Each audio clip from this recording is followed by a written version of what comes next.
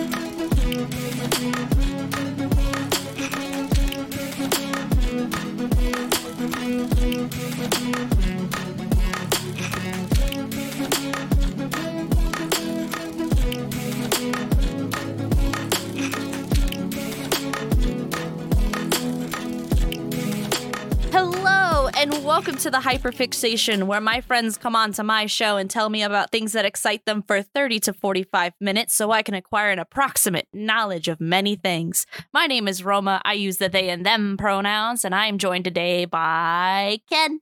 Hey, everybody. It's me, Ken. I use she and him pronouns, and I'm here to talk about clowns. Clowns? Yeah, clowns. I think you've probably heard of them. And you might, I think there's like a 50-50 chance you might be terrified of them, depending on who you are and where you grew up. You know, I don't know if I told you this. From my 7th grade year into college, I was part of running a haunted clown house. Oh, so you've been charity? Inoculated. Wait, for charity? Really? For charity. Yes, we donated all the money to our local fire explorers unit, I guess. And then the very last year went to our tuitions. That's a fantastic use of weaponized scary clowns. Oh, dude. And we weren't just your regular scary clowns. It wasn't like jump scares and stuff. Like dudes in clown masks and lab coats and Speedos running around and just taunting you the whole time in a maze. Like, it was a lot of fun. I love clowns. So I guess I have one foot on both sides of this, of the scary clowns and the fun clowns. Oh, that's fantastic. So you and I met on the internet, as true. Most people do these days. Thanks to the Moonshot Network. Yep. Thanks to Chris Hutton. Bringing the families together under the big top. Under the big top. And I'm so grateful. And it's so good knowing you. Thank you for being in my life, first of all. No, thank you. I'm so happy that I get to call you a friend. Oh, shucks. I'm doing the uwu fingers. You can't see it. It's the audio format. But oh, good. I'm blushing like an anime character over here. I live. But I've known you this whole time as a fool, as a silly little lad. But when did this start for you? When did tomfoolery become a priority in your life? I first became a silly little guy, I think just a couple of years ago, maybe like 2 or 3, let's call it. I don't know when the clown seed really took root in my soul, but I found a little chart that I made, notably in crayon, where I was trying to, beginning of the pandemic or right before the pandemic, trying to sort out what my gender was. And the word clown was definitely in there. So I have archaeological evidence of clown becoming a part of my soul in a very intimate way around 2020, 2019, right? Mm-hmm. And it started, I was just dipping a toe in at first. I was like, clowns, they seem kind of fun. These clown guys, they seem like they're a little bit fun. I like fun. You know what else I like? I like bright colors. I'm not into makeup yet, but what they've got going on, that seems approachable and fun. So I started doing clown makeup, and then as just an incorrigible history nerd, I started looking into the history of clowns, and that has I've been treating it like a second job at this point. Honestly, it's just become a spiral of like the history all the way up to ancient Greek of like, just the impact of the Fool in history, which is what has only like solidified not just my hyperfixation, but like my respect for the role, both of clown and fool in general, which, the taxonomy is something that I feel very strongly about. I'm sure you've heard the our mimes clown debate, and if you haven't, oh boy, do some people feel real strong about that one. I am very excited to hear more about that. Oh, man. Yeah, don't worry, I'm bookmarking that one. I'm going to proselytize my clown taxonomy. I'm using this as a platform. But yeah, so this was a fairly recent development for me. Only, it started 2020, 2019, and only over the summer, really, did I start really buckling down, doing my research, and just really getting into the clown lifestyle to the point where, and we could talk more about this later, but I'm just like bursting at the seams about it. I am about to start helping out Clowns International with their social media. Hey, congratulations. Thank you. It's we're gonna say it's like an unpaid internship, but I'm still very excited at the opportunity. Because boy, what a story. what a story to have that on your resume. But absolutely. Yeah. And it is funny, so this seemingly coming out of nowhere, I have been trying to trace my historical potential clown appreciation throughout the ages, all 27 years, so many ages of my life. And Harley Quinn has always been an obsession of mine. I love that clown girl boss. She's fantastic. Oh, yeah. My middle name is Quinn. So, I mean, naturally from the get-go, I was going to be in love, right? Day one. Exactly. And so that was a big one. But even before then, have you ever seen the show Big Comfy Couch? I had nightmares about the little doll. Oh no! So I loved that show. The TLDR of the nightmare is that Molly the doll wouldn't let me go upstairs to get to my room. And because she's nonverbal, she's just she's a doll. She just kind of tosses around and like makes gestures. My poor little neurodivergent brain didn't understand what the doll was trying to tell me, so I just took it as this is danger, and I stayed downstairs. Oh no! I wonder what her machinations were. Yeah, I would love to know. That is very funny, though, that it was the doll and not the clowns, which I think most people would probably be more afraid of the clowns. Oh, I love the doll. Or not the doll, the clown. What was her name again? Oh, geez. Oh, I don't remember what was her name? I know she was adorable. Lunette. What a good name, right? Absolutely. I loved her. I actually was invited to a costume party where we all dress up as like old school TV show hosts. Oh. And I was going to dress up as Lunette. Oh, that's very good. And also very comfy. Oh, yeah. Very excited. Easy outfit. But yes, so I know what you're talking about. Continue about the Big Comfy Couch. Love her. And, maybe that instilled with me also my love of just being as cozy as possible at all times. Who's to say? But I find these little breadcrumbs like that. I also really got into Harlequins in high school. I thought they were real cool. Who doesn't love a diamond pattern and a hopeless romantic all wrapped in one? And so, yeah, I find these little breadcrumbs throughout my life. And I really can't. I can't point to ground zero exactly. But I know I saw one really cool person with really cool clown makeup in a photo shoot once. And I was like, it was like my clown egg cracked. I was like, oh, you can do that? Like, you could just look like a really cool clown. Which clown eggs are a whole other thing we can talk about later. Because they're real. And they're very real. Ooh. But yeah, so that's kind of my erratic and vague history of becoming basically a fool. Oh, I'm already like getting the wiggles because like I said before, like I have how do I describe it? I had my big clown time back in like middle high school and in college. I've got a ton of pictures. Like I wasn't like that great at it at the makeup and stuff, but hey, I had a good time and that's all that mattered. It literally is all that matters.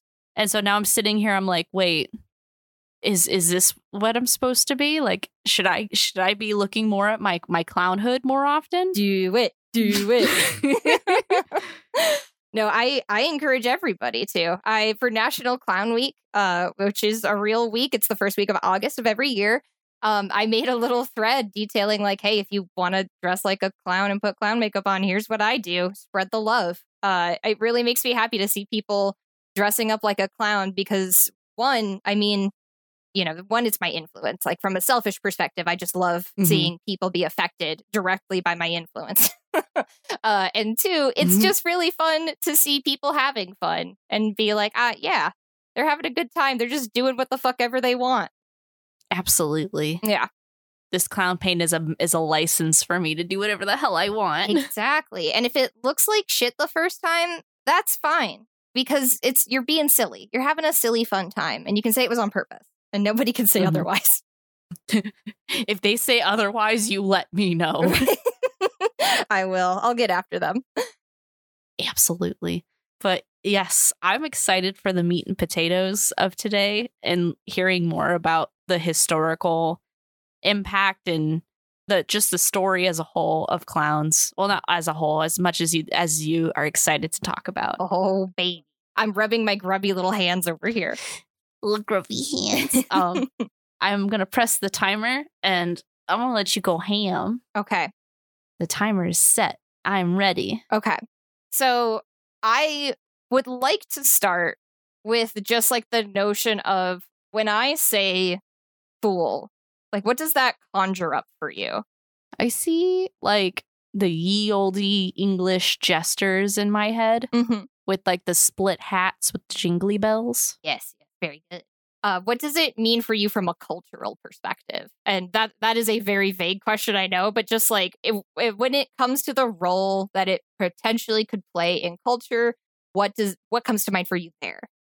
I'm going to have to, using, I guess, the context clues of like we as humans, we always kind of need to be entertained. Whether it's cheering up children, keeping them distracted through play, or where you're watching a play or, some sort of stage production or whatever it may be, people have always been seeking entertainment. And there's probably always been people who want to entertain, like it's a lot of us are Leos at heart. Okay. So my Leo moon agrees with you. Mine too. And so that's I can kind of see where maybe there's just a natural draw. Like when someone figured out that's something they could do, it just fell down like a rock downhill. Like it just started going. Fantastic. Excellent. Those are both very good answers. Because where I want to start is where I started my research, jesters. So I will say, although clowns are somewhat of my bread and butter, and don't tell the clown community this is very secret. I won't. I have always, I don't know, but this is going to sound like a whack sentence, but I have always felt more connected to the role of a jester than a clown, truly. I have always, especially, I mean, my main social media platform is Twitter. And when I log onto Twitter and I say my silly little jokes, I truly do feel just like a little jester trying to juggle some bread for the royal court, which is 12,000 people on the internet. And just kind of, trying to be a wacky little guy. Because if I don't, I will get beaten, not by my followers, but by my own insecurities, right? And so that's really, I feel more like a jester than a clown. If I were to put it in my gender, it's like clown and jester is my she/him, and I'm leaning towards the him more and more as I go. I love how that makes 100% complete sense in my mind. I'm so happy to hear that. I can't tell you how relieved I am to hear that. But yeah, so I started my research going back to jesters because I was like, hey, that's pretty old, right? Like, that's early. That's pretty old down the historical line. And I read this really great book called Fools Are Everywhere. I cannot recommend it enough. There are not a lot of sources on jesters. It's that is one thing I, just as a quick aside, have found to be a weirdly repeated struggle of mine is finding like people who have decided to write about clowns and jesters and fools in general when they're such like an ever-present, figure in history, to varying degrees. Even the Commedia dell'arte, which, put a pin in that, I'll come back to that later. Mhm. Most of it was just really pretentious journal articles. Like nobody really sat down and gave a basic, like, comprehensive look at this subject. Mhm. So cannot recommend that book enough because it was a comprehensive look at the subject in a really interesting way. And I read that, and it basically was like, hey, you know how medieval jesters, you think of them, and just like you said, they got the split hat, they got their gay little bells, and they're shaking their ass for the king. Hell yeah. That's true. But then there's also other ones in other cultures that you don't know about because the jester of, medieval lore is so omnipresent in our Western society. Mhm. There were jesters in Chinese court specifically. They have a long and storied history. Ooh. And a lot of it is just kind of the same role, but with varying degrees. A king always wants to see somebody doing backflips, for example, and also telling like a funny joke. And so those roles, to varying degrees, are found across various cultures. There's also ancient Mayan jesters of record. Although we will say, like, when I say jester, that word is obviously specific to medieval Europe. It's an Indo-European word, right? And so there are not direct translations for the word jester in Chinese, for example. But the term royal fool in a loose term, I'm just going to use jester for that just because it's easier. Mhm. And also, I just really like it. So yeah, there are jesters across all cultures, all throughout history, up into a certain point. There's this cutoff in like the 1700s. All the jesters are gone. And there's a lot of reasons for that. The main one is the eventual degradation of the monarchy and the nobility, which, like, woo, happy about that. The less kings there are, the fewer jesters there are gonna, the job market's kind of drawn up at that point. Yeah. But also, the jesters are being usurped by this hot new thing on the cultural market called the Commedia dell'arte. Have you ever heard of this? I have heard of the word, but usually it's like when you hear a word, you're like, I think I'll figure it out in context. And I just assumed it was a fun guy, but I didn't know what the extent of that fun guy is. Yeah, there's quite a few fun guys in the Commedia dell'arte, which we can put a pin in that before we get fully into there. I'm getting ahead of myself. But the thing that fascinates me with jesters the most is it was one of the few. Is meritocratic a word? I know meritocracy is a word that isn't really real, but is meritocratic a word? We can make it a word. Yeah, let's make that a word for this instance. Being a jester was something that you could be born into it, absolutely. But most of the time, honestly, if the king was walking down the street and he saw you like do a funny thing, he would just pluck you off the street and put you in his royal court. One of my favorite examples was, I cannot remember his name. Actually, hold on. I have it written down in my utterly excessive notes. Oh God, never mind. They're too excessive. I'm not going to find it. He's lost both to history and my notes. But he was a sheep thief. This dude was a sheep thief before he became a jester. And it literally says that on his Wikipedia page, former occupation, sheep thief. That's a job. I know, right? How fantastic for you to be so prolific at stealing sheep that it's like literally your occupation. The Lupin the Third of sheep. Let's go. Yes, exactly. So maybe he didn't like being a jester. Maybe he missed his sheep thieving days. Who knows? He in particular is a great example of just you get plucked off the street one day. And you become a silly little guy professionally, which, in my opinion, man, that's just the way to go. Like, I'm basically making that my job right now, or trying my darndest to. So that's where like the history of jesterdom has really just enamored me, because it's as simple as you're fulfilling this basic need for humor, for even if it's a rich guy, you're still fulfilling that need. The interesting part about the job of the jester is it's not all just silly little games. Oh, it's also therapy. Really? Kinda. It's more advisory. So jesters would often play the role of advisor. Can sometimes be a strong word because it's not like the king was going to the jester and being like, hey, I think you should make this policy, or, that kind of thing. They're not exactly doing that. But the jester was somebody that the king kept very close to him at all times. Some people even like had such a close relationship with their jesters that they would allow them into their bedchambers without knocking first. Ooh. I know. Unfortunately, we have no record of actually gay jesters, but I mean, come on. Just because it wasn't written down in someone's book doesn't mean it doesn't happen, right? Yeah. It's a canon in my head. And that's all that matters, right? So sorry, got distracted here. I saw that Jakey wants me to know that I love him. No. Hi, Jakey.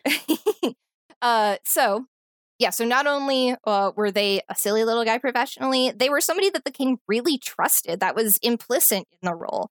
And so when the king was being a little bit of an asshole, and maybe they were on the verge of making the peasants revolt, then they would try using their humor and wit in a very sly way, and using a jokey joke here and there to be like, hey king, you want to scale that back a little bit? You want to try again? There are some instances of like a figure, Tenali Rama in India, who hilariously, fools are everywhere, the author describes as an Indian super jester, which is just a fantastic term. One day I'll reach the rank of super jester. S tier super jester. The power levels are off the charts.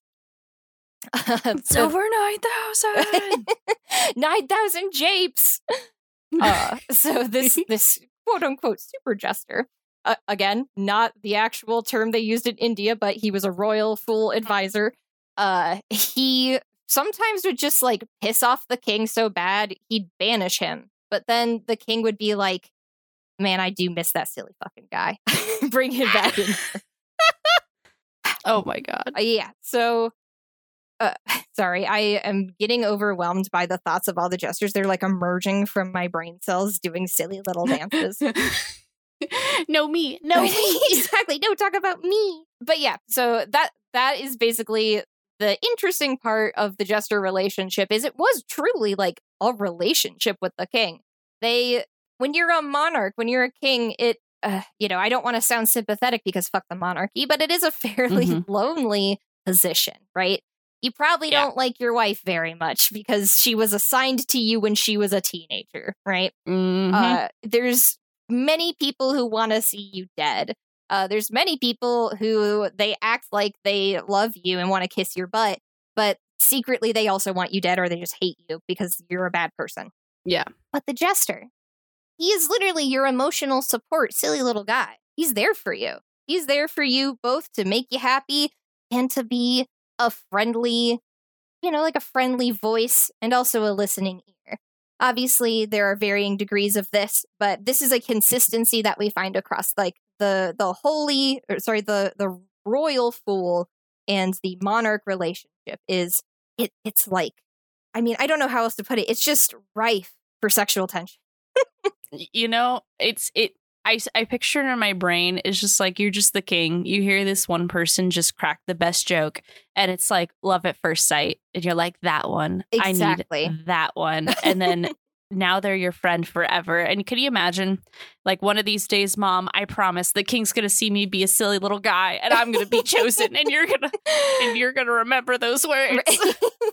They're going to write down that I farted in a history book, and they're going to remember me for hundreds of years. Just you wait. There is actually a guy who his name is Roland the Farter. He is he was given a salary to fart once a year at the Christmas banquet. I need that job? Question mark. He was even given land. All he had to do was fart a bunch on Christmas for the king. It was one of the King Edwardses. There's too many. But yeah, no, that's of all the gigs to have, his is definitely the cushiest. Mm-hmm. There's a fart joke in there somewhere. I'm not the man to make it. Good Lord. But yeah, so that we're gonna if I'm going to go down the line of full history, that's where I'll stop with jesters. Okay. Just because, I mean, again, I could go on forever for all of these topics. I've literally written a couple thousand words on all of them so far. Hey, yo! I do have a question for you. I was going to say, yes, question time, please. I'm sure you have a list of famous jesters that you've come across in your studies, and you mentioned the farter. But is there any particular one that is your favorite? I think it might be the Indian super jester, Tenali Rama. And you know, it's kind of the thing where I'm sure there were jesters I would have liked more, but no, just nobody thought to write about them or write down their great jokes. Mm-hmm. But Tenali Rama, there are a ton of great anecdotes attributed to him. Like, there was one where the king is just like, he's really bummed out. He's really upset. And they're like in kind of like a bathhouse. They're not in the bath when this happens because he'd probably drown. Mm-hmm. But Tenali Rama is just like sitting there, and the king comes up and he just like lays his head in his lap. And Tenali just like does a bunch of quips. And it's just like, I love that from a very like, it shows like a level of tenderness and acceptance, mm-hmm. and just like, you know, a kindness that I think is like, it should be hand in hand with being a fool, right? Because then there's also anecdotes of him just being like a fucking little bastard. Like one time he's banished by his emperor because he just, you know, he's being a smartass. He's banished by his emperor, and the emperor's like, I never want to see your face in here again. And so Tenali like walks out and then immediately walks back in with a jar over his head. Oh, it's fucking classic. It is so fucking classic. Yeah, those are the two prime anecdotes where it's like, I think of a jester and I'm like, man, that guy did a great job. I love him. I love him so much. He's very good. Let's see. I think that might be, if I have another question, like we'll be in the middle of a different clown topic and I'll be like, oh, wait, back to the jesters for 3 seconds. But yeah, exactly. That's totally good. But I'm ready. Okay, so so like I so bravely foreshadowed before, jesters kind of died out for a while. And by for a while, I mean, they just did. I know of like one real life jester. He gave me a shout out he didn't give me a shout out, but he replied to one of my tweets on Twitter, which is like top 10 Ken moments, putting that on my wall. I absolutely put that tweet out. But he basically was, I tweeted about being jealous that he's an actual jester. His name is Erwin Leifall, and he is Welsh, and he is like an employed town jester. Oh, that's a quick aside. There were also jesters that were just kind of like in the employ for the whole town. Nice communal jester. And he is one of those in the modern day.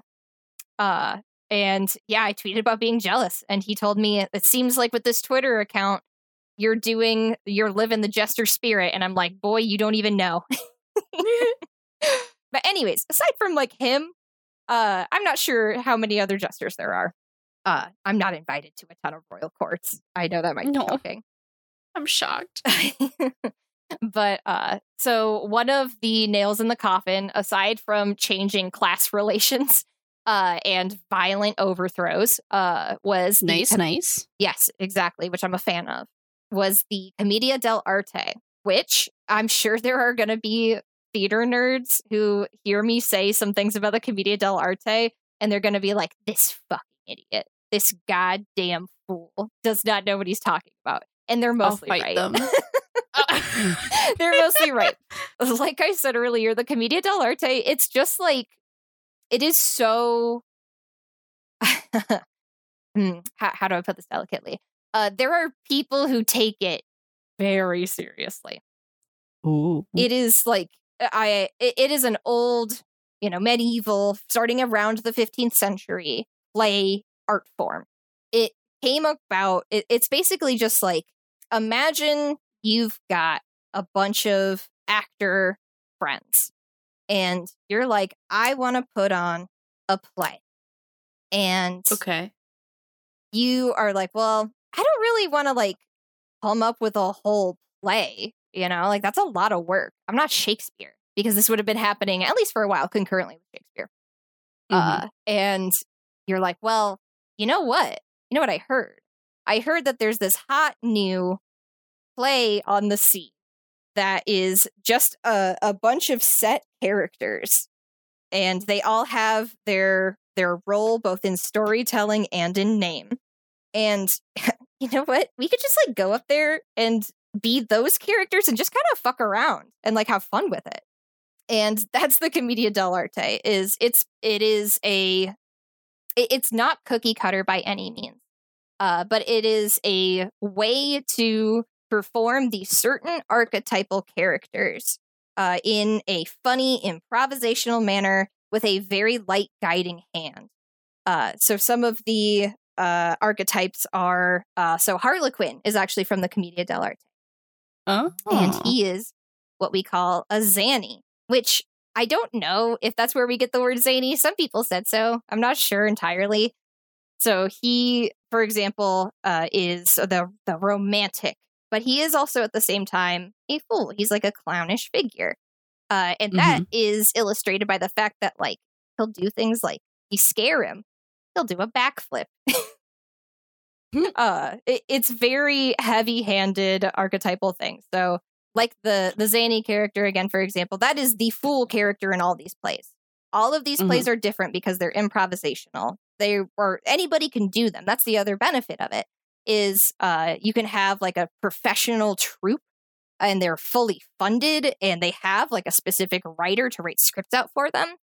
Or like my earlier example, it could just be like you and your friends decide to go on tour as this play troupe, Yeah. And so that was another thing, just like kind of a freedom to play around with this public performing space. Also, a little fun fact, we would not have the ability for women to be actors if not for the Commedia dell'arte. I knew that back then they didn't have women actors, but that's the thing that I never really thought about. Is like, how did we just like slowly like make our way out of that, or what was the catalyst for like bringing women onto the stage? And I didn't realize that it was clowns. It really was. Yeah, there is a female archetype character who I believe the name is Columbia. I don't know. It's Italian. I didn't mean to say that so derisively. No, sorry, Italians. But there is like a female archetypal character, and if it's just you and your buds, you can put a female in that role. You can put a lady there, and nobody can tell you no because you don't have a boss. You are your own boss, just going around putting on these shows. There's no manager to yell at. Exactly. Oh my God. At least until one of the main actors decides they are. Oh, true. Which, oh man, apparently, I didn't get to read any firsthand accounts, but apparently, you're never going to believe this. There was drama between them. Drama. So the Commedia dell'arte was definitely the catalyst. It was why we have Meryl Streep. Thank God. For real? Yep. God bless Meryl Streep. Meryl Streep was a Commedia dell'arte character. Really? Yep, she's actually a time traveler. I don't know if you knew this. Oh my God! I know, pretty groundbreaking. Mind blown. But in addition to the zany character and the female character Colombe, and there's these old man characters, Il Dottore and El Vecchio. El Vecchio, I'm not going to get too into it, but just trust me when I say he's the reason we have the word pants. Yeah? Yeah. Yeah, his name is Pantalone. So I think you might be able to make the connection there. But yeah, so all of these characters, you slot in these roles. and you can just do what you want with them. It's improv comedy. You're having fun with it. But the clown of the situation, all of these people are fools. All of them are exaggerated characters. Again, these are meant to be comedy dramas. A dramedy. Just made up that word for the first time ever myself. Dramedy. Nobody's ever heard it before now. So all of these characters are slotted in, and the Zanny is the clown of the situation. He is the wackiest. He's the silliest. He does a lot of, like I said, he does a lot of flips. He does a lot of exaggerated motions with his arms and just general acrobatics. He tells a lot of dirty jokes because, of course, this was lowbrow. This was lowbrow entertainment. That's partly a lie. Some Commedia dell'arte troops also were invited to royal courts across Europe. Oh. Yeah, if they were real good at telling those dirty jokes. But the Zanny is, I have to, it's so confusing. The Zanny is both the name of a character and the archetype of several other different characters, like Harlequin. I don't know why that, again, clown taxonomy, it's this whole thing. It's a whole thing. But the Zanny is the sort of like central, the ground zero for the modern day clown. Because one of his traits is he is a loud, rural, lower class, sometimes immigrant. Which, I mean, sometimes was used for racist effect. But in the plays that I read, it surprisingly wasn't always. But you know how Europeans are. Europeans. And so he's basically just like a loud, silly, both dumb but sly guy. And he usually in his earliest interpretations, he's wearing like legit flour sacks, right? Like big, poofy, loose clothing. It's all patched up to emphasize the fact that he's if you know the Pierrot clown character, kind of imagine that. I actually don't know what that looks like. Oh, well, I can't wait to put that in here for you. Because it's Pierrot is another Zanny character who is actually from the Commedia dell'arte. He just kind of like grew into his own thing. And the same thing with Harlequin. These characters, they mutated, became their own independent clown characters. Oh, okay. Yeah. Sometimes you see him with like sad makeup and a pointy little hat. Yeah, so he's a sad boy.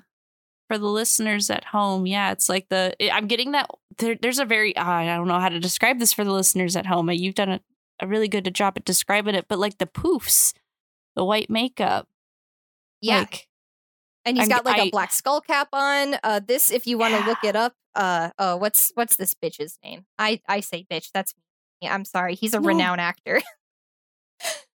Wasn't he in? He looks.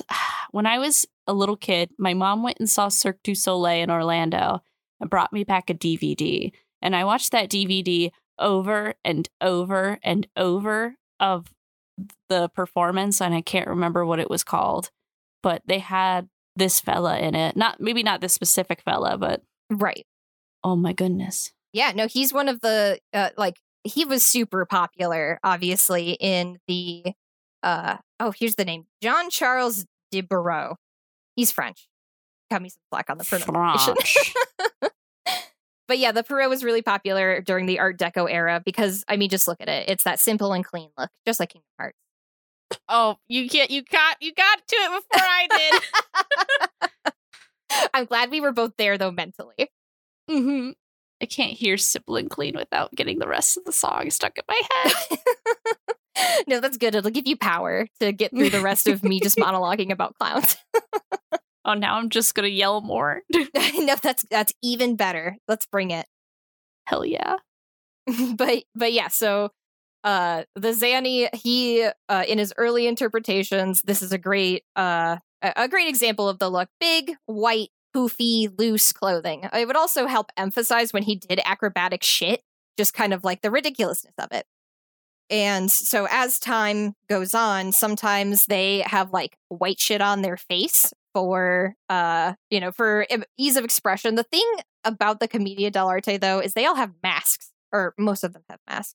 I never really got exactly how the masks really started to cement themselves in the play, or the plays, or the characters rather, except for so like the Carnival of Venice. You know how the Carnival, they have their fancy, sometimes scary masks. Yeah. The Commedia dell'arte originated also in Venice, so that is kind of like viewed as a direct ancestor to why they wore masks. Huh. Okay. But, so, you know, this is the archetypal character. It branches out. It gets variations like the Harlequin. Obviously, this is kind of the exact opposite of Harlequin, but over the course of like 300 years, people are going to make their own costumes for these characters. They're going to do their own interpretations for these characters. They're going to make their own jokes. They're going to make their own special backflips. I don't know how true this is because I cannot for the life of me imagine how this happens, but there is a record of this guy who he's playing, I believe, a Harlequin, if not a Harlequin, at least a Zanny character. And like the whole bit is he's holding like a glass of wine and somebody tries to scare him to spill the wine and he does a backflip in fear without spilling the wine in the glass. Oh man. That's so cool though. How? Right? It's like, I need to find somebody who can do a backflip and I need to see this for my own. It haunts me at night. Like, how the fuck did he do that? Twitter help. Twitter help. Someone do a backflip. So, yeah, these things, you know, they gradually evolve as the Commedia dell'arte also dies out.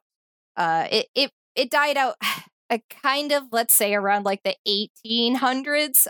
That's when characters like Perrault and Harlequin really kind of divorced themselves from the Commedia dell'arte because, you know, popular culture was really enraptured with specifically them as archetypes of characters.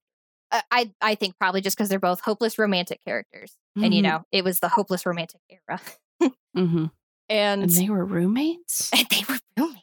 See, that's my thing. They need to stop pining over a woman and start pining over each other. I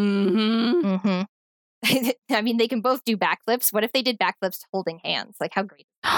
What if they backflipped into a kiss? Oh my god, yes. It sounds so dangerous in real life. Hold on.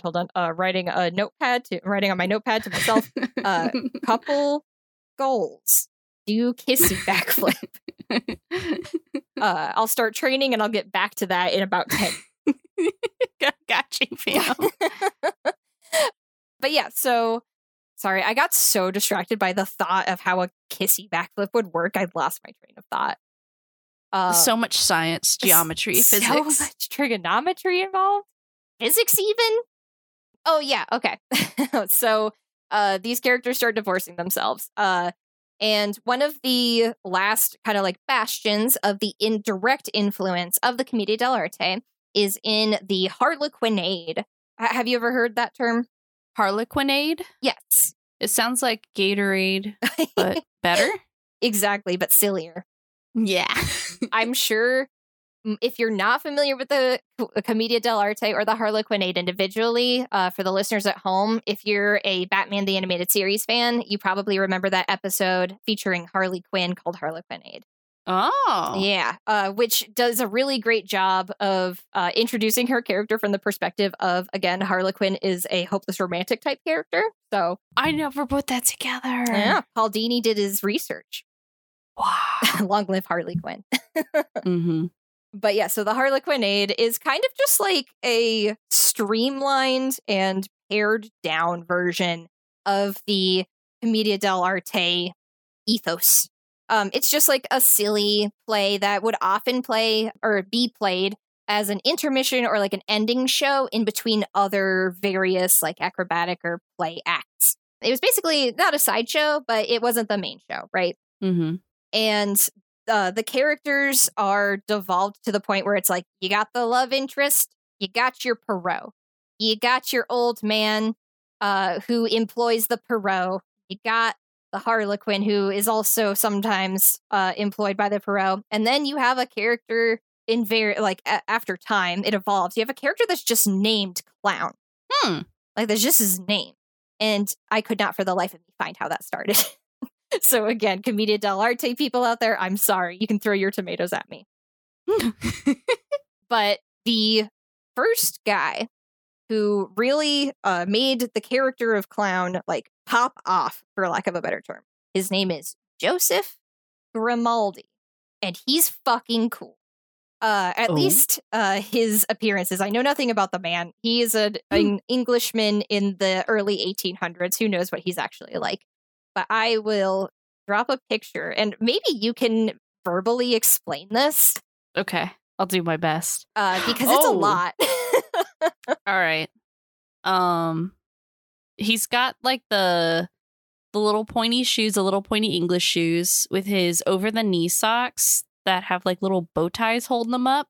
Of course, it's all decorated in like a white base with red, blue, and yellow accents. But he's got the poofy pants that are poofy like above the knee, and a little vest, poofy shoulders, blue sleeves, the puffy English collar like that Shakespeare would wear, holding a bottle, I think, of wine and a glass of wine in the other hand. Mm-hmm. And he's got a little bit of clown makeup going on and like funky clown hair, but like in the ye old English like drawn way where it's a little off, but you get the gist. Mm-hmm. Yeah, it's actually a blue mohawk. Wait, let me open this up more. It's not the best drawing to convey the fact that it's a blue mohawk, but he did a fucking blue mohawk. He had That's blue hair and sick. Pronouns. Blue hair and pronouns, let's go! We stand blue hair and pronouns on this podcast. I'm a fan of it. We're here for it. See, this is why I became a clown in the first place. How else am I going to get my blue hair and pronouns? Go straight to the source. But yeah, so Joseph Grimaldi, he is the guy. He is the guy who, he does the white face paint, and he's got those red cheeks, and he's got this big poofy outfit. He's got this, the blue hair. He is the ground zero. I think I've said that like 5 times now, but still, he is one of the many ground zeros is for clowns. And this is where our modern clown comes from. Fun fact, he is so recognized as like the God, I cannot stop myself from saying ground zero, but he's like the first clown ever, the first capital C clown. He is so revered by modern clowns that every year, Clowns International holds a funeral service for him. He is, again, he's English, so it is in England in a church by where he's buried. And everybody like comes in clown makeup and they revere him. Clowns actually early on, they weren't called clowns, they were called Joeys because of his first name. Like he was, I mean, he was it. He was the guy. He was the it clown, not the scary clown. I more so meant to like it girl. Oh, I forgot about the goose in his pocket. Wait, the goose in his pocket? Look at the picture. There's a goose hanging out of his pocket. Oh, hell yeah. I forgot about that too. I didn't mean to interrupt, but also I'm sitting here now. I'm like, I don't know if my friend Joey's going to listen to this episode. I really hope he does, but now he's forever a clown in my eyes. Good. Yes, very good. And fun fact, Clowns International, if you want to become a member and you're a child, they have a reduced price Joey membership. They still call them Joeys. I know, it's adorable. Little babies. Baby clown. But yeah, so this is the guy from the Harlequinade. Circuses start gaining prominence, and he was such a popular silly guy character. It's like, if you're gonna put on an act, the Harlequinade, from my understanding, was played during some circus acts anyway, so it just kind of made sense. The clown got absorbed into the circus acts as they exploded in the late 1800s to, the early 1900s. Now, I will say, my research is still in progress. So there is a blank spot, kind of, for me after the year, let's say like 1940, unless we're talking about rodeo clowns. Rodeo clowns? Yes. The way I did my studying is basically I did it like vaguely chronologically, and I decided to put rodeo clowns in before doing all of like direct clown history. Because boy, that one's pretty long. I love that. So yeah, I recently did some rodeo clown research. It's going to be hard for me to talk about the history of rodeo clowns without getting too much into the history of the American Southwest, so I won't spend too long on rodeo clowns. But I find them independently fascinating because the rodeo clown, I mean, just in a loose sense, the history of rodeos, aside from them being very questionable in terms of their rights of animals, they basically came about because like two guys were arguing about who could like rope faster. Like literally that's how it started. There is a record of these two guys who were like, no, I'm the best roper. No, I'm the best roper. And they're like, I'm going to settle this with you in Pico, Texas. We're going to go outside of town and we're going to settle this once and for all. I'll tell you what. Literally. And because cowboys are like insatiable gossips, word got around. And because it was the year 1883 and there's not a lot to do in Texas in 1883, that was fun for the whole family, right? And so you hear, like, you're a mom or a dad and you hear, oh shit, these cowboys are gonna like race each other to rope a calf. Don't mind if I do. And because wouldn't you know, it was 4th of July weekend. How convenient. Oh my God. I know. Nobody knows this for sure, but I have this secret theory that they did it on purpose in order to draw a bigger crowd. Because cowboys, again, they would never admit it. Are the cowboys the drama? They are. Cowboys are drama kings. They just do it in a more stoic way than most. Stoic drama. All their drama is hidden by their mustaches and their big brimmed hats. But anyway, so, you know, these guys, they're getting together. And of course, like, there's some other guys getting in on it too for fun. Because what else are you going to do? And there is a record of this one guy. He ropes a calf. I think it was in like 23 seconds or something. And ooh, hey, yo, he wins. Yay. But that was the first rodeo ever. It set the precedent for, hey, people will come watch us if we ride horses. And so, you know, as that rodeo industry, for lack of a better term, starts to grow, there is a need for protection because as they start introducing bulls, they start introducing bull riding, right? And that shit's dangerous. I'm sure you can imagine. It's like, I don't know, like I think it was like almost 2 tons of just raw flesh on an animal. Yeah, that's a whole lot of that's, you know how there's danger noodles with the snakes? It's like a danger slab. I don't know. Exactly. It's just like the imposing nature of an angry bull is like that of a fucking swamp in Mario, just immovable. And sometimes they do also look square. Yes, they do. Just a big cube of meat. Meat cube. But so, you know, once you start introducing the more dangerous things, you know, obviously it's going to draw in more crowds, but it's fucking more dangerous. You don't want your cowboys, who are technically like driving your main source of income, which is bringing in these audiences, you don't want them to die in front of the audience. That started, I mean, you know, people used to watch hangings in the 1800s, but as time goes on, hey, yo, that kind of fell out of favor. Yeah. And so, you know, what you need are people who can divert the attention of a pissed off bull once he has thrown the man off of his back. And that's where the term like bullfighter comes in. You're also going to hear about barrel men. Those are 2 different delineations, both of rodeo clown and modern rodeo people. But I'll talk about that later. Also, just like the need for somebody to come on and make people laugh during like an intermission, or let's say a cowboy did get injured, or let's say a bull fucking just like escaped. That happened a lot. And so like, what are you going to do if you have a paying audience and they're getting pissed? You're going to put the funny cowboy out there. Like, and you're going to make him do a jig.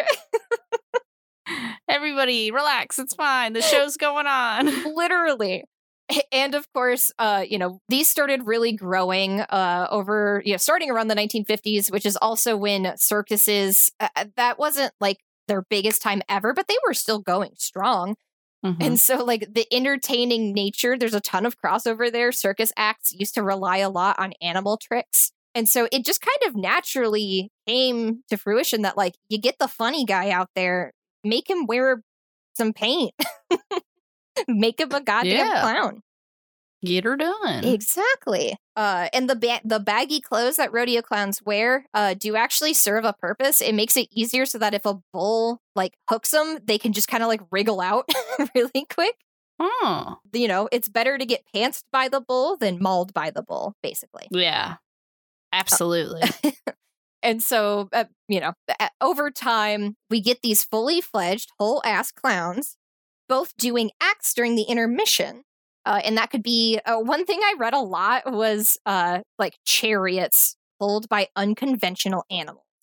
There were multiple guys who had acts where they were just like led around the rodeo arena by some donkeys on chariots and they raced. I love that. Right? Like, how fun is that? Those are good guys. Making an ass of themselves. Exactly. Everyone's making an ass of themselves in this rodeo arena. Oh, yeah. And so, it's just shit like that. It's nothing super innovative. It's nothing super different than the kind of clownery you'd imagine. But it's all almost always animal focused, sometimes jalopy focused. Read a lot about jalopy. Mm-hmm. But yeah, so these acts evolve. But at the same time, they are expected to, usually back in the day, pull that double duty of you're the guy also who you're in, bright clothing and you're woo-ing around anyways. So, hey, we want you in that ring so that when good old Jim Bob gets thrown off of the bull, you can divert the bull's attention so that he can escape, or another clown can like drag him over the railing and save his ass, basically. Yeah. Very decorative rescue crew. It really is. And that's why I love it. It's such a weird position. Like, you are the clown and also the savior. You're kind of like the backbone. Clowns are giving me, like, clowns, jesters, all of the royal fools have been giving me strong, like, bard/support class energy. Yes. Like, that same sassy, entertaining aspect of the bards, but, like, they have been, in some way, shape, or form, like, just super helpful. Mm-hmm. And I love that. Yes, that is really it. And that's such a fantastic perspective. It really is it. Like, the clown, for as much as they are in the spotlight, they're not in the spotlight really for themselves. They're there for you. Yeah. They're there to entertain your ass. Much to think about. To be in the 1800s and to be a funny little guy. I know, right? Wearing frilly frills. Mm-hmm. But yeah, so support class is actually fantastic. Like that, I don't know what the D&D direct metaphor would be, but like the rodeo clown, they're not always taking the hits, but man, sometimes they do fucking take the hits. Mm-hmm. And so that's where they get the term bullfighter. Now, I mentioned barrelmen before. I want to hear about the barrels. Oh, the barrels are great. Because they were the brainchild of famed rodeo clown, and this is his real name, Jazzbo Fulkerson. He came out of the womb like that? He did. The American Southwest is a beautiful place sometimes, Romy. I love that so much. I literally, when I was reading my sources on rodeo clowns, I kept a running list of the names that stuck out to me as particularly fantastic, and it's like 20 names long. It was really a great time period and region for silly names. Oh, man. I smell D&D characters a brewing. Yes. I'm only going to drop one other one. Here, let me... Oh, yeah. Oh, you mean like Cliff Trimble? What? Cliff Trimble, God-given name. Man, my mom needed to do a better job. That's why I got a chosen name. I don't actually know if that one was given to him by God or his parents or himself. I just am assuming it was his parents because, again, It was the time period. It was the style of the time. They didn't have a social security number to hold them back from anything. Yeah, exactly. Just like stowing all of your money under a mattress, you can name your kid whatever the fuck you want. Mm-hmm. But anyways, Jasbo Fulkerson, he was a little guy. He was one of the littler guys. And he had the idea one day, literally like, of just, hey, if it's harder for me to run away from a bull, what if I just create something a little bit more defensively strategic? Right? Okay. And he takes a fucking barrel and he reinforces it with steel. And he's like, I think next time a bull's chasing me, I'm just going to get in this. And he does.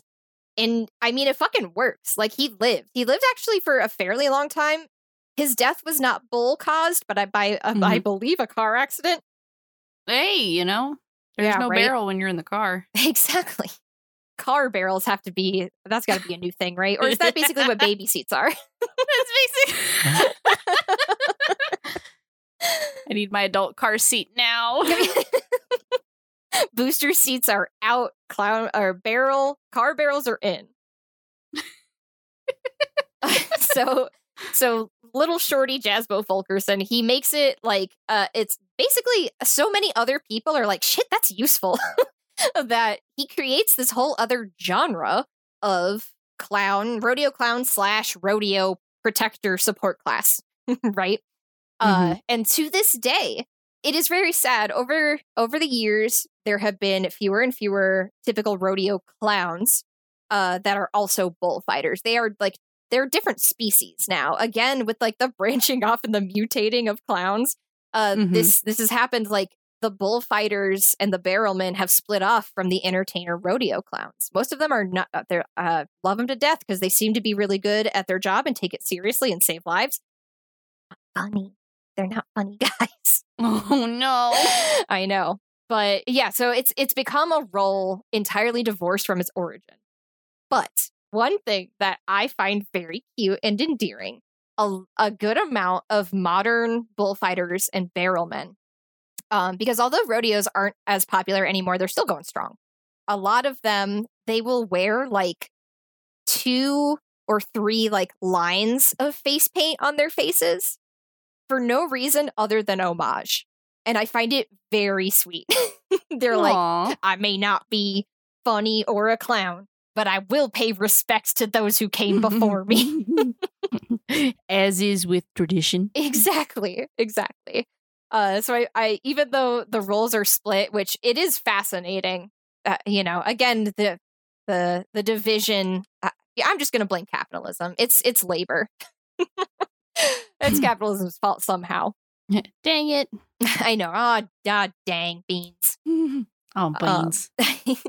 But that's it really, it's a bummer that the rodeo clown has sort of like trickled down this far into its division. There are a few older rodeo clowns that still do both. One of my favorites is Leon Coffey.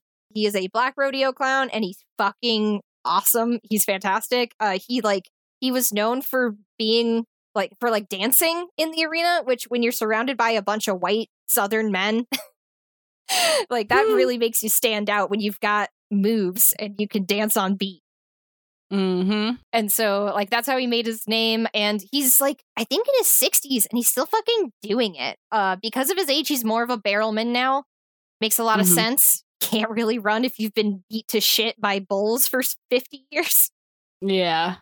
But yeah, so he's kind of like a dying breed of rodeo clown. And I wonder if they'll ever reunite again. Like, is there ever going to be another a bullfighter, a young one who's like, give me that fucking clown paint. I'm going all in. And he does the bull thing and then also tells a joke, Mm-hmm.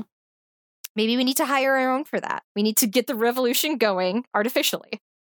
I have ideas brewing in my brain now, but they're too good and I can't put them on this podcast format.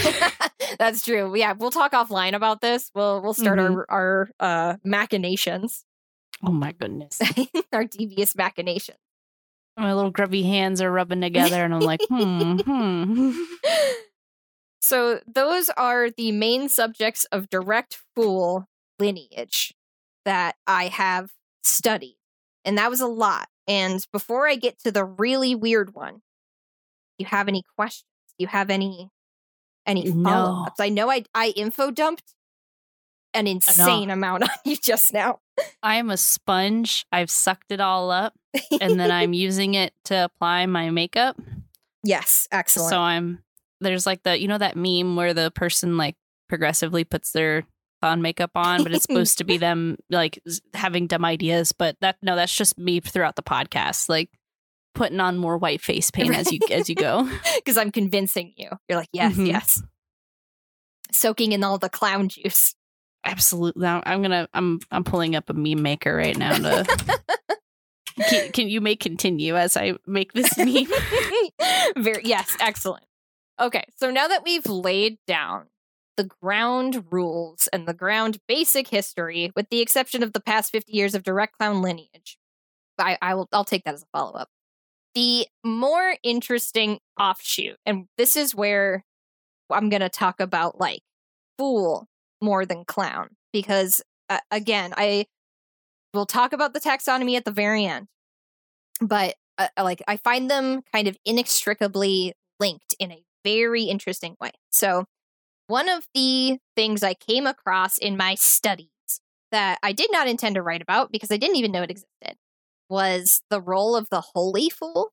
Does that the Christians got one? Yes, literally, the Christians got. I won't say clowns, but they got fools, baby. You did that. You made that meme so fast. I love it. I'm the fastest meme draw in the West. Meme rodeo. Romy takes the gold. And so the holy fool is again, if I have any Christian scholars listening, you're gonna rip your hair out because I have a very elementary understanding, and boy, am I not religious. Wheels is listening now. Wheels' ears are burning. So the gist of it is the concept of the holy fool. It comes from doing weird shit for God. That's in the most basic sense. That's what it means. That's how I'm going to tell everybody about why I am the way I am. Doing it for God. I mean, hey, if back in the day, as I'm about to explain, that would have fucking worked, and you would have gotten potentially some money for it. It's not witchcraft. It's for God. Exactly. So from what I can gather is, I think it's, oh God, I hesitate to even say it. Again, Christian scholars get at me. I think it was St. Paul who coined the term like fool for Christ's sake, in not like, for Christ's sake, but, for the sake of Christ. New context. So he coins that term, and in terms of like foolishness, I'm not saying jokes. I'm talking about shit like walking in the desert barefoot for 7 days straight. Why? For God. It's for God, Romeo. Like you're making a fool out of yourself. It's a form of like kind of like self-flagellation, where you're making a fool out of yourself, doing like whack shit, and you are suffering for God because you love him that much. I'm not Christian, so I don't really understand that more tracks, than that. I guess. Right. So with that super solid grounding, my great understanding of Christianity, that is where the Eurodevier comes into. That's a Russian term. I'm not Russian. And basically it is like the distilled version of a fool for Christ's sake, or a holy fool. And it was kind of like almost like a phenomenon. There were a lot of people over the course of, I'd say like 100 or 200 years, they really ran strong between the 17 and 1800s, where there were just these weird fucking people, and they did weird shit, and people just kind of let them do whatever they wanted because they were viewed as, being insane And if they acted enough like it, or they were perceived enough like it, people would kind of assume that they were more godly because of their weirdness, basically. So I wrote down some of the traits of a ERDVA include being half naked all the time. Nice. Being homeless, being a wanderer. Okay, wanderlust. Yep. Speaking in riddles. A good one. We're getting to Fae territory. Yeah, always a good one. This may be something that you are familiar with, like the history of somebody who's epileptic, seizures being viewed as, oh, that's God coming through them. Hey, yo. Yeah, that was a thing. People would assume that if you're having a seizure, that's either God or the devil. Really just depended on how you sold it afterwards. We really hope it's the first one. Right, exactly. So, being homeless, being naked, speaking in riddles, having seizures, giving prophecies, some people were better at it than others. Some people made them sound better than others. Yeah. And just kind of like, sometimes people were just like weird, yelly guys. They would come into a church service, they'd start yelling, rending their clothing, and just, saying shit like they couldn't help themselves. And people would be like, ah, yes, he must really love God. We got to be more like him. Exactly. Basically, like, doing all of these things, if you put it in the perspective or the context of there's no way anybody would do these things unless they were either insane or they had some sort of higher purpose or reasoning for doing it. That's where this holy fool role comes in. And I mean, obviously there were plenty of people who were like, he's not a real holy fool. That guy's a poser. I saw him sleeping in a bed the other day. What? That kind of shit. Not so overt as that. Although I actually wouldn't put it past somebody to throw that as like he doesn't really love God. He slept in a bed. Man, I can't wait to hold that one. Yeah. I'm going to use that one later.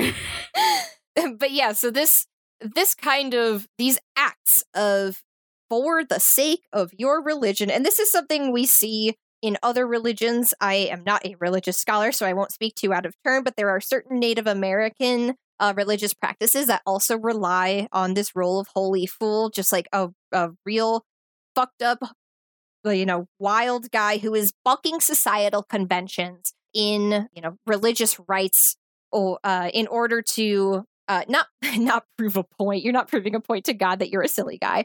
But in order to sort of like tell the story and facilitate whatever rite or ritual you're trying to do.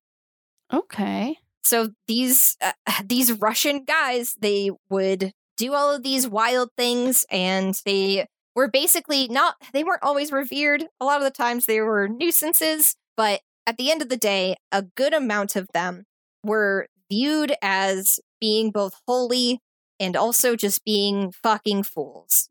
Again, you're doing all this weird shit. You're a fool. Why would you do these things? The answer's for God. They are more tolerant of it. And so putting that piece, the holy fool, into the rest of the puzzle that is clowns, it kind of made something click for me in a way that it just hadn't before. Mm-hmm. And the way it made it click is I just kind of had I had a moment where, in anime, when an anime character has like this big realization and the camera like zooms out really fast on their face. Yeah. I had that because I was like, there's fools in everything everywhere. Mm-hmm. Not to get too big brained about it, but there really is this fool clown ass role in every culture and society, every little niche, in a micro culture, whatever. There's always some guy who's got to be doing weird or funny or both shit for the sake of both himself and the people around him. And it's like, who was the first one to ever do it? Like what you brought up at the very beginning of the episode. One person did it once. And then it just kind of spiraled out. Who was that one person? Who was the first Homo sapien, to do a funny little dance. And everybody else like clapped. Woo, funny dance. And then we were just, there's fools for the rest of history, I don't have answers, unfortunately, not yet. When did the brain evolve enough to find things funny? And then we see like the 5-year-old is doing just something really dumb and silly, because as 5-year-olds do. And then you just copied it, and then you just go from there. I don't know. I wish I could get a little time machine with like an invisible outside, so we don't mess with the space-time continuum, and just like take a gander. I know, right? It's the same question as like the first religion, right?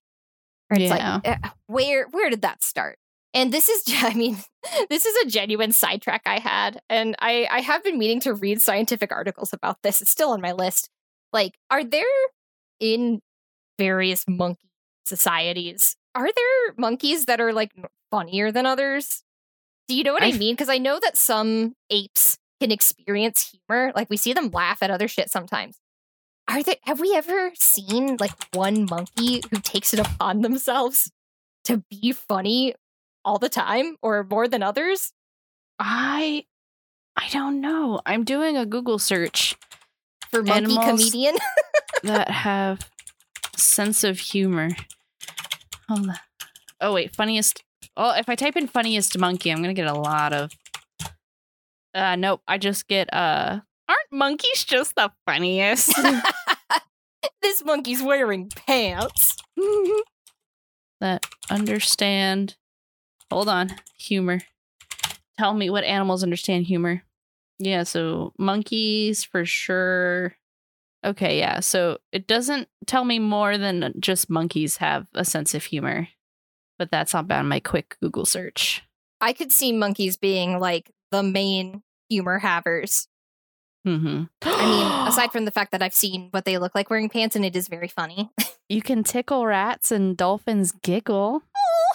Oh my God, can you? I do actively remember I had pet rats in middle and high school, and I do remember doing like the like tickling their little bellies, and they would do a little wiggle and like pat at my just like if you're tickling a baby. But because they didn't make a noise, they were digging it. So I thought they were just enjoying it. Like it felt good. I didn't think it tickled. Oh my God, that is so cute. I mean, if they didn't like it, they would have made an effort to go away. So maybe they like tickles. Oh, yeah. They like tickles. They're just little dogs. Rats are just little dogs. They're cute. Can I tell you, this is so unrelated. Can I tell you my little, it's not even a conspiracy theory. It's like a little pet scientific theory I have. Absolutely. So I am of the fervent opinion that the reason humans became the, quote unquote, dominant species on Earth and have managed to domesticate so many animals is because we have hands that they're made for giving pets. And versatile pets as different kinds of animals. You can give a little scritch on the head of a tiny little snake, and you can give a big cat a massage. Like, we're versatile scientifically. That makes actually a lot of sense. I'm glad that you think so, because when I first had that thought, I've had this for like a decade in my brain where it's like, God, Ken, you're so smart. You figured out hands. These hands were made for petting. And that's just what they'll do. That's exactly it. We conquered all species by giving them really good head pats. I mean, my brain, I apologize. My brain was like, well, I could be conquered with some really good head pats. Do not be sorry, because I think that's a pretty universal experience for humans as well. Because I can also relate. Absolutely. Just tell me I'm a silly little boy and I'll be fine. All humans need a little pat now and then. And that's not a sex metaphor. I'm just genuinely talking a pat. Give me. Oh, go ahead. Sorry. No, say your thing first, because I was going to get off this train before I started talking about pats forever. I kind of just want to make a meme that's also the timeline of all the topics you covered and me, but I'm going to take real photos of me getting in clown makeup and it just gets expressively wilder and wilder. Like it'll probably be like twice as long as the original meme. Yes. But that was where my brain went. I'm so happy. I can't, but I'm holding you to that because that sounds fantastic. Hell yes. Oh God. Now I just want to pet like a tiger. What was I talking about? We've covered all the fools. Oh yes, right. Who was the first fool ever? We will never know. And it's probably better that way.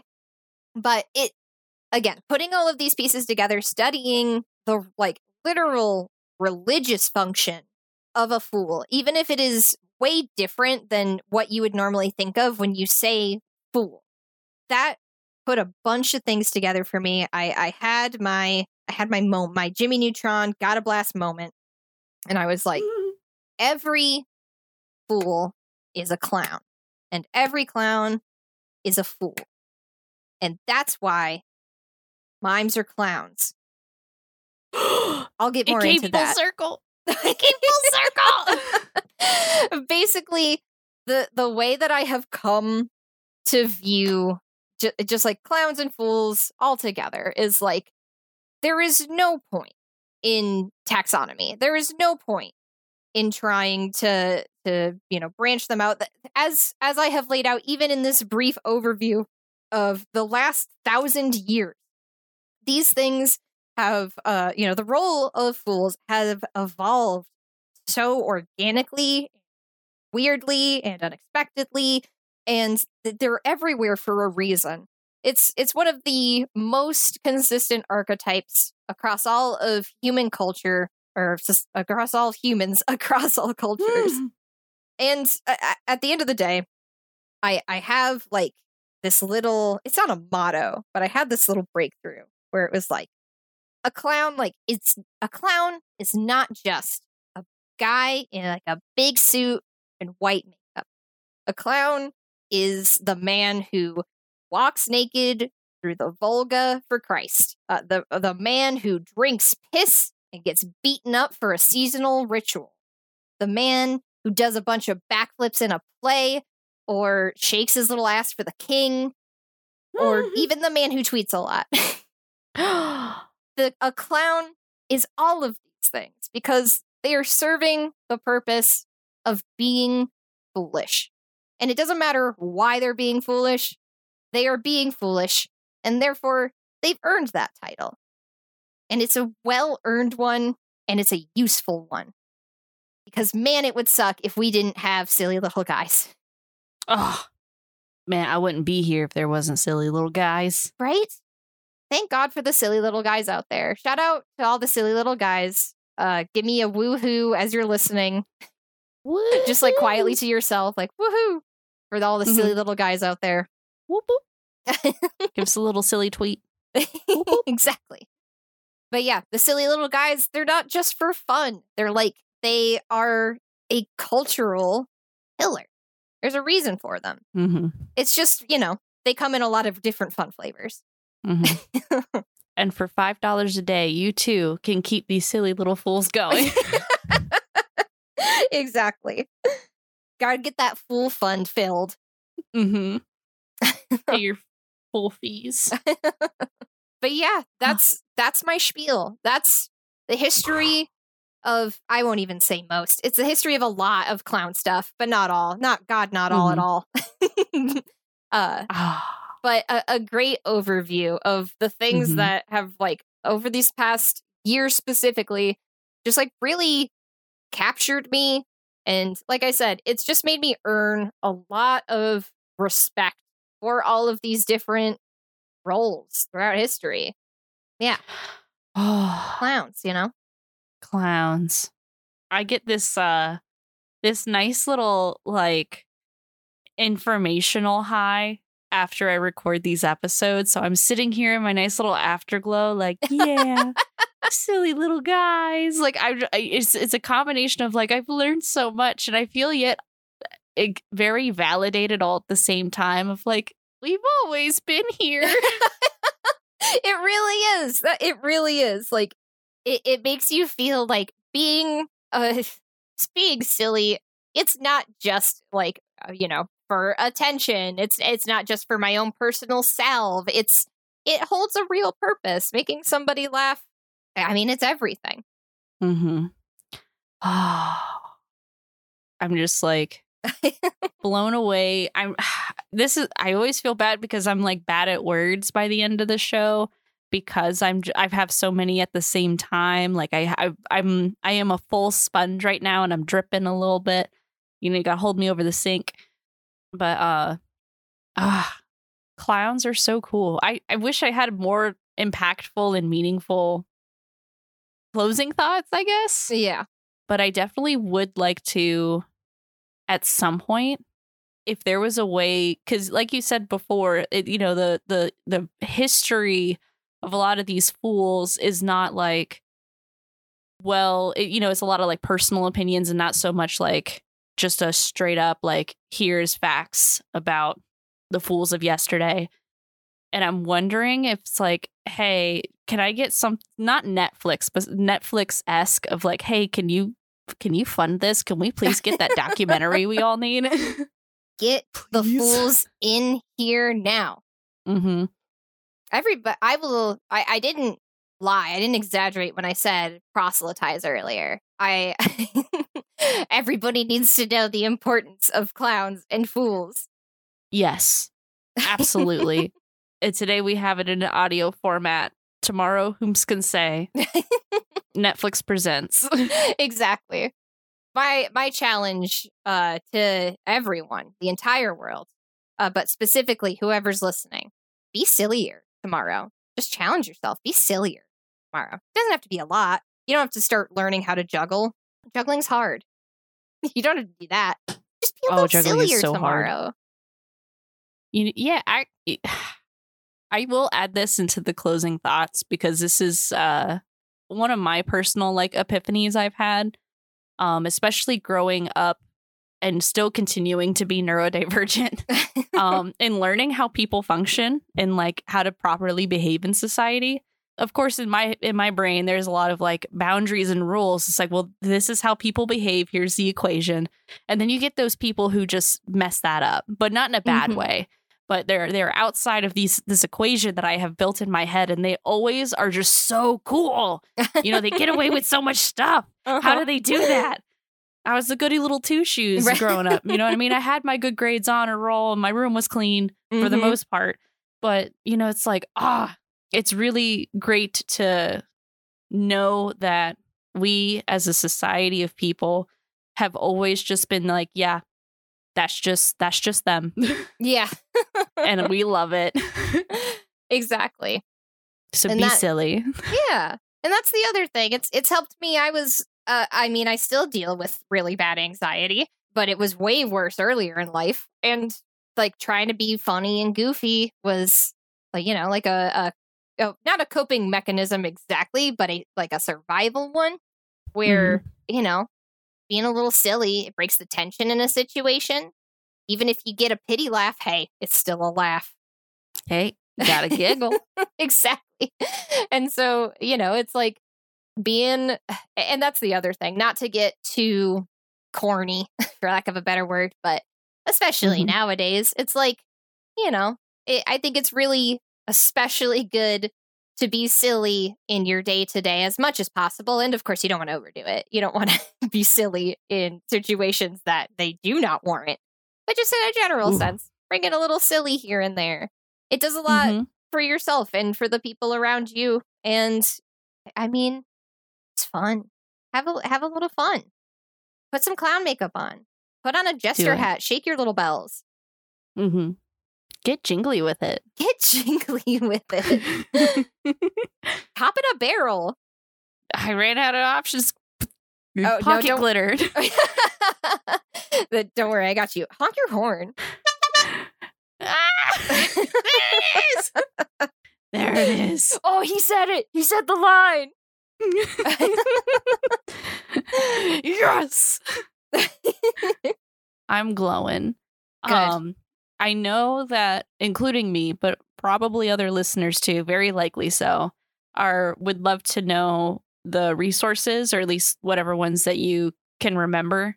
So at some point, I would love to get a little bit like the name of the book that you were telling us about that you read. Yeah, I can give it to you right now. That and others. Or should I? Would it be better in text form? Either way.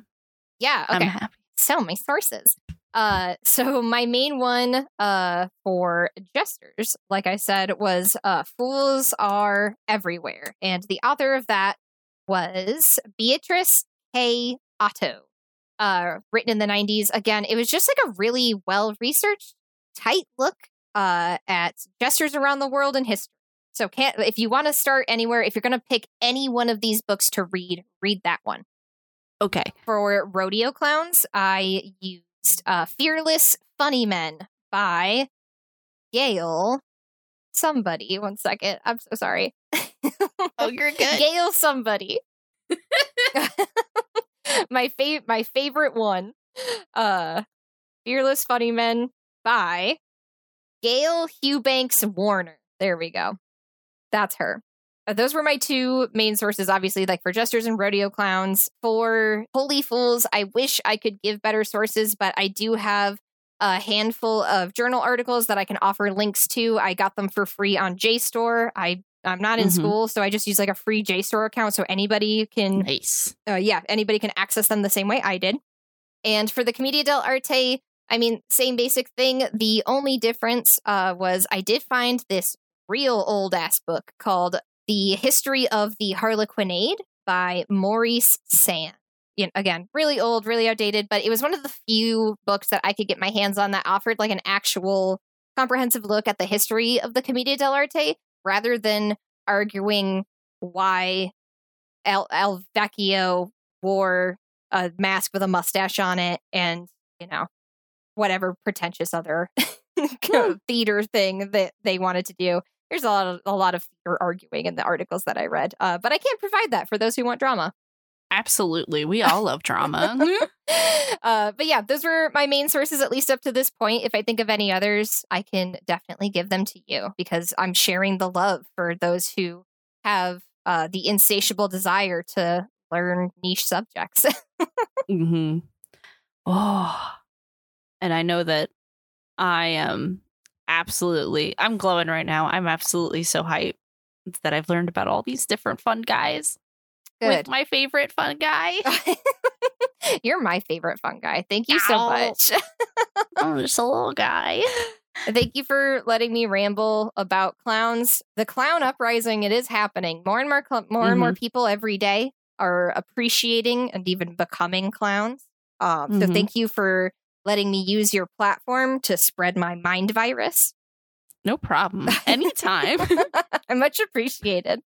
But unless you have any other closing thoughts, are you down to share your links, how people can find you on the internet? Absolutely. So my main link is on Twitter. That's basically where I live, unfortunately, for better and for worse. And you can find me there at ISawKen, at ISAW. Sorry. Oh my God. I spelled my own name wrong. I'm just also basking awash in fools at ISAWKEN. You can find me on Twitter there. That is also the link to my Ko-fi, and you will find a link to my Linktree there. I don't exactly have a lot of other irons in the fire, but I do have an Instagram page for those of you who are interested in watching me learn how to do makeup good. I am one of those people. I'm very interested. It's been quite the journey, let me tell you. I have wasted much lash glue and poked myself in the eye with falsies a lot. Ah, the falsies, the magnetic ones is where I had to go. I couldn't do the glue anymore. I'm about to make the jump because good Lord, I've glued my eyes open so many times. Oh my God. It's not great. It's just the one thing I can't get good at. Oh no.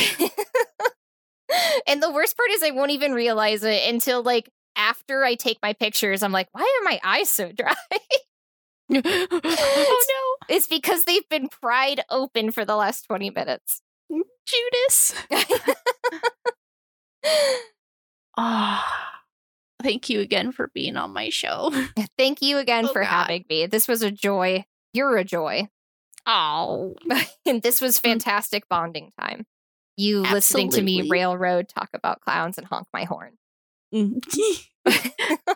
You literally, and I, if you ever just need to talk about clown stuff, you can always hit me up. Always. I'm so glad that you said that. I might have a secret projects in the works that I need a second opinion on. And now that I've indoctrinated you, at least the first step into it, I think you'd be a great candidate to help me work on my super secret clown project. Ooh, we'll talk about it more after the episode, because I have a bunch of other ideas. There's so many things I need to talk to you about after this episode. I'm gonna do I can't wait.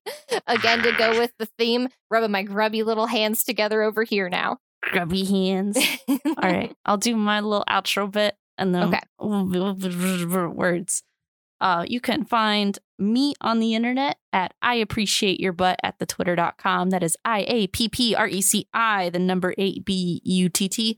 I'm the butt CEO, and I just tweet way too much. Right now is all about Chainsaw Man. Sorry, that's all I know. I only think about the little boy. That's it. A little puppy boy. And then you can find this podcast as a whole at twitter.com/the hyperfix pod, where you'll also find the link to our Discord, where you can see the pictures that me and Ken are talking about in the season 2 tab under clown history, as well as you can find the Moonshot Network linked there. The Moonshot Network is the reason why I can do my silly little show, and they gave me a second season. Wow. I didn't think they were going to give it to me, but they did. Well earned. Thank you. Wow. So thank you to Moonshot. They're at Moonshot Pods on Twitter, and they do streams on Twitch at twitch.tv/Moonshot Network. I'm so proud of myself for remembering that. Thank you to Offuscate, that is OFUSKATE, for my intro and outro music. You can find them on SoundCloud, Instagram, and Twitter. They're amazing, so if you need any musical needs done, you should reach out to them because they're amazing. And I think that's it for my plugs. I think so. Let's go with that. Yeah, that's it. If I got any more, I'll put them in post. There you go. So be safe, everybody. Don't die. Drink your water. And badoop.